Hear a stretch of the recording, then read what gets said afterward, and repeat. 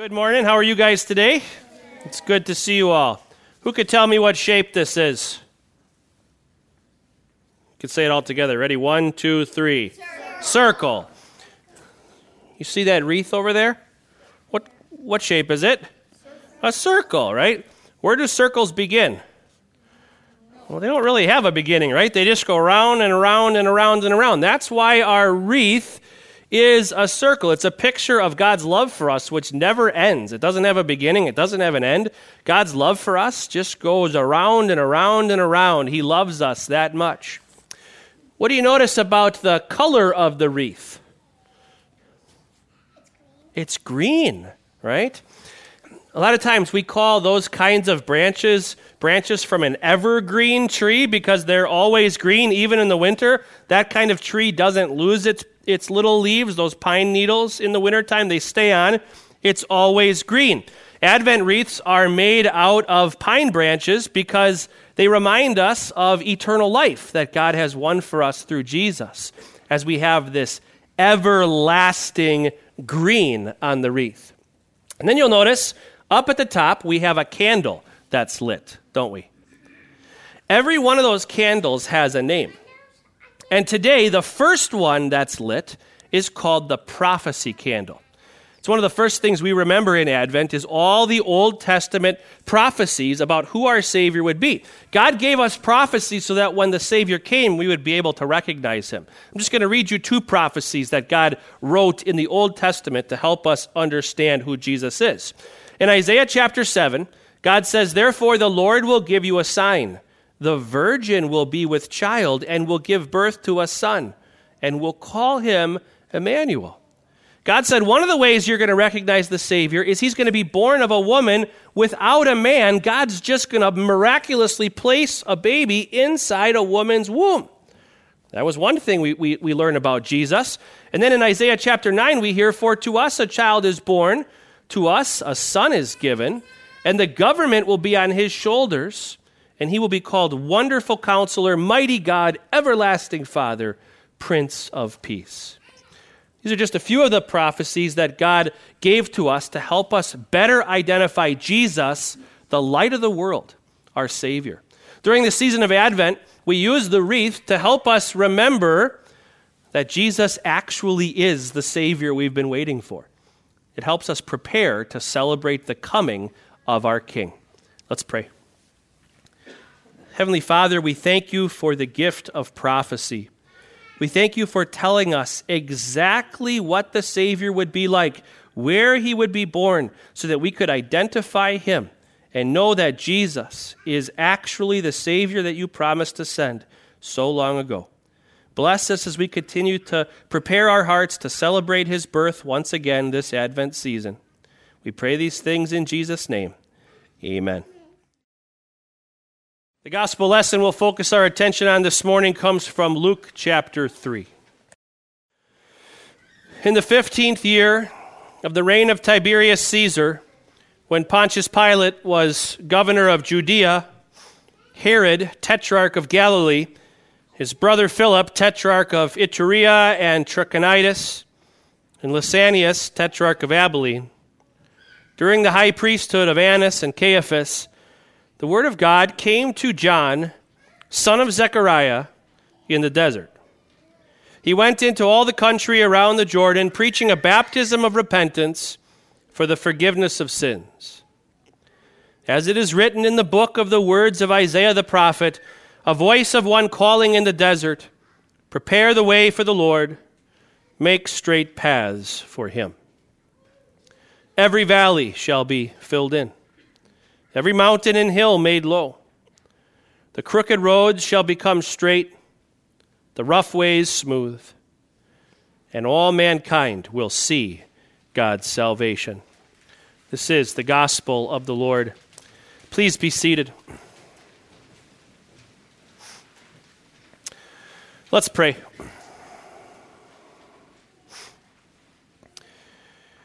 May the words of my mouth and the meditations of our hearts be pleasing in your sight, O Lord, our rock and our Redeemer.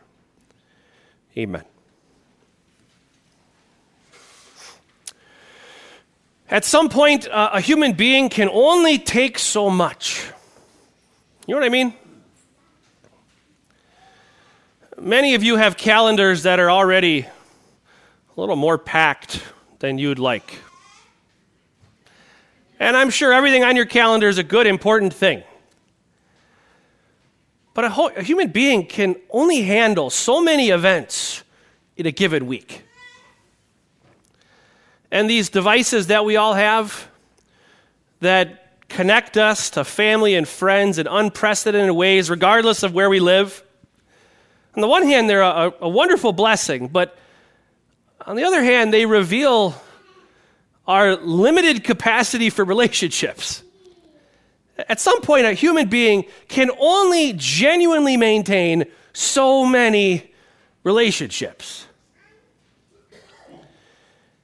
Advent is a season of preparation, right? And you can understand how this message of preparing ourselves for Christmas could come across as just one more item added to an already full life. As we scurry about, stressing, trying to figure out who to impress next, you can understand how one more thing might seem a bit overwhelming. Is that how you view the call to repentance preached by John the Baptist? Now I got to add God to my list of people to impress. Just one more thing to do. Boy, would that be a shame if that's what repentance was. If repentance was something that we needed to do to impress God.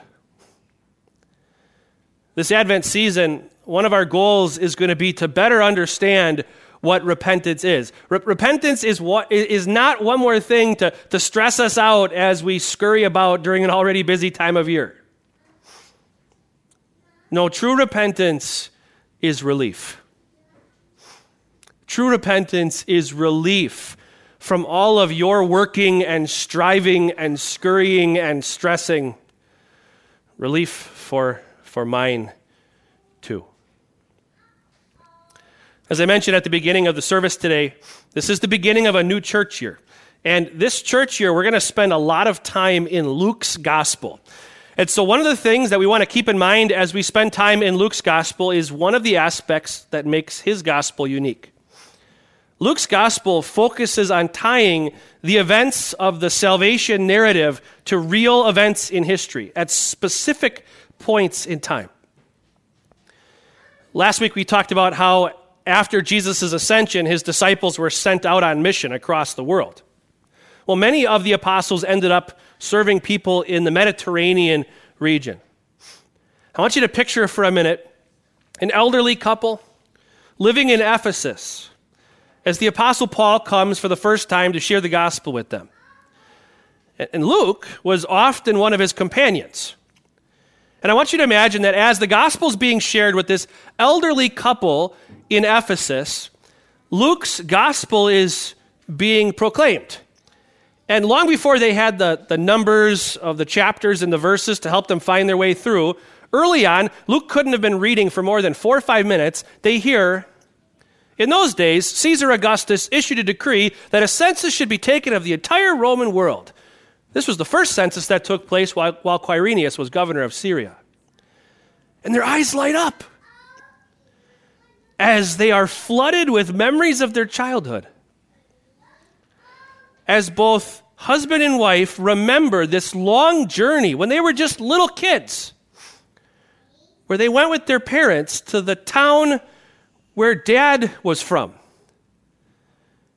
As they remembered this real moment in their life, this empire-wide census, a census that they were on, and the light bulb goes on. Oh, that's when he was born. When I was 8. When I was 10. Luke has this tendency to tie the events of salvation to specific points in history. And that's exactly what's happening at the beginning of our text.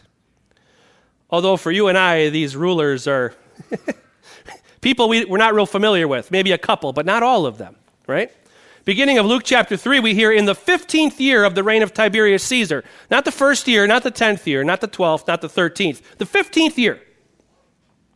In the 15th year of the reign of Tiberius Caesar, while all these other guys, Pontius Pilate, Herod, his brother Philip, another guy named Lysanias, while they were ruling too, while Annas was still kind of maintaining control of the high priesthood in Jerusalem, but not really because now his son-in-law was high priest after the Romans kicked him out, but he still was there.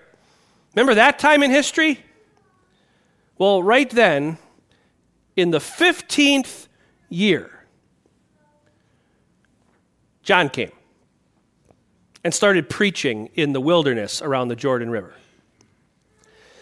And now that he's laid this setting and told his listeners exactly when this happened, Luke links back to something that he had unpacked with quite a lot of detail at the very beginning of his gospel. Luke calls John the Baptist John, son of Zechariah, because in chapter 1, he had explained the story of Zechariah and his wife Elizabeth, a Jewish priest and his barren wife, who were both very well along in years and still had no children. One day when Zechariah was working in the temple, the angel Gabriel appeared to him and said, "You're going to have a son, but not just any son. Your son is going to be the promised forerunner to the Christ, to the Messiah." Now, Zechariah, kind of like his ancestor Abraham, initially doubted this promise of God. But somewhere between the time when Gabriel promised him that he would have a son and when his son John was born, the light bulb went on for Zechariah.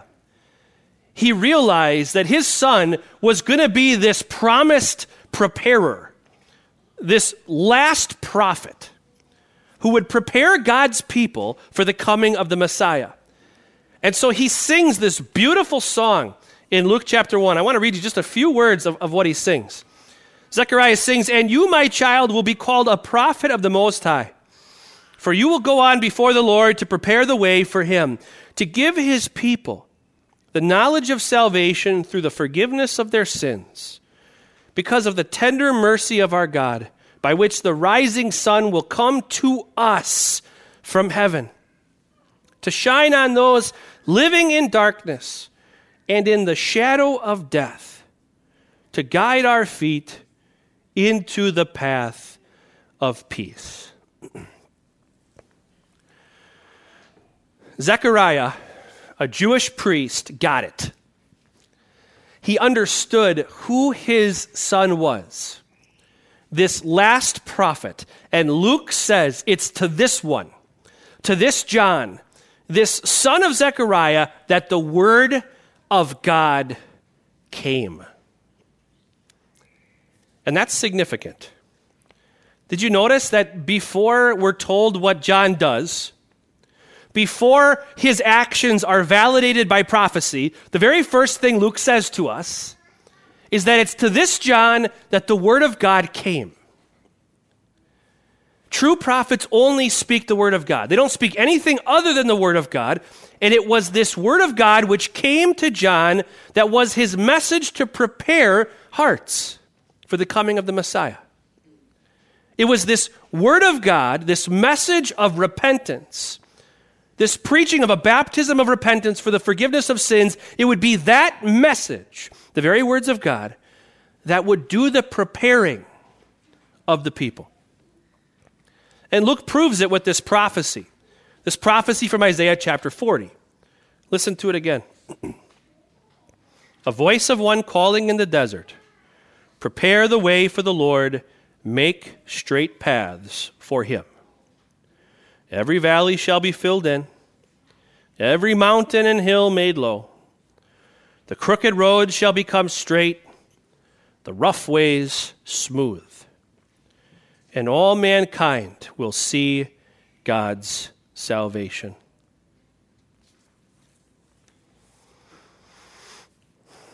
You are all here for a reason today. You want to know how to be right with God. Deep down, you want to know how do I get to God?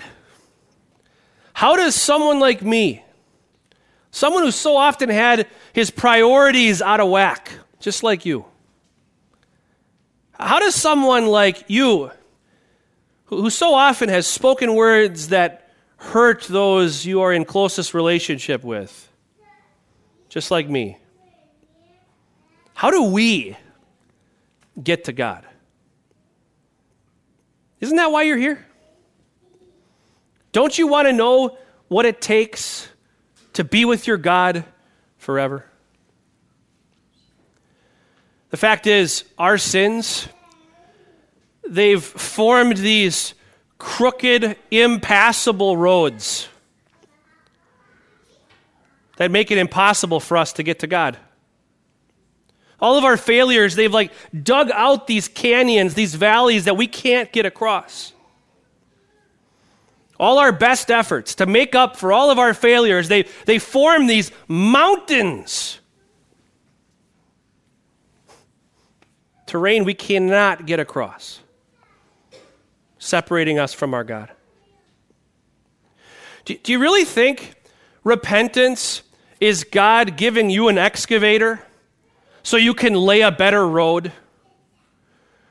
Do you really think repentance is God giving you some big power shovel so you could start filling in the canyon so you can get across? Or a couple boxes of dynamite so you could blow up the mountain and bring it down? Do you really think that's what repentance is? No, our work is the problem. It's not the solution. It's our work, our sins, that have made it impossible for us to get to God. God does not rely on us to fix those broken, impassable roads. He does it himself. Do you remember the list of guys at the beginning that probably meant very little to you? All those different kings and rulers. Well, they ruled over separate kingdoms, and all their kingdoms were connected by roads, and you could travel from the kingdom of Herod to the kingdom of Lysanias to the kingdom of Philip, and those roads all served their purpose just fine. But human roads don't get us to God's kingdom because Jesus' kingdom, as he tells us, is not of this world. It's a different kind of kingdom. Our efforts can't get us there. So the king came to us. The king came to this world where he crossed the wilderness that separated human beings from God, as he walked under the law with perfect precision. He's the one who, with his innocent death on the cross, made crooked roads straight, and filled in valleys of failure, and destroyed mountains of our best efforts, paving a highway to our God. This is what God has done for us. It's a humbling thing to acknowledge that our works are not the solution, but the problem. And so when the Lord comes, he humbles his people, because that's what we need. We need to realize that it's not our efforts that get us to God. It's God's work.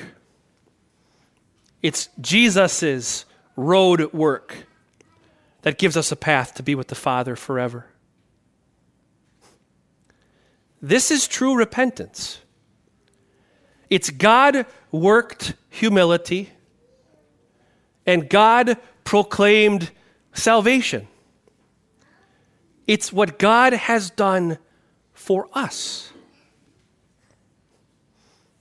Did you hear what Isaiah said at the very end? And all mankind will see God's salvation. Do you see it? Do you see what God has done for you? to make those crooked roads straight, to fill in the valleys, to bring the mountains low, to make a highway for you? Do you realize that the highway is not something you start walking on now and eventually arrive at the kingdom in your death, but do you realize you've already arrived? The path that Christ gives us when he says, I am the way, is a path we've already walked on as we've been humbled by our God and brought to see his work of salvation. You are in his kingdom right now. God himself has prepared you. This is repentance, and it's relief. It'll have an impact on all your scurrying during a very busy season. As you bounce from one event to a next, as you look to prepare your house or your heart for this event or for that. As tension arises in the family gatherings, this relief will get you through. God has prepared your heart. He's prepared you for Christmas by working repentance in you. To him be glory. Amen.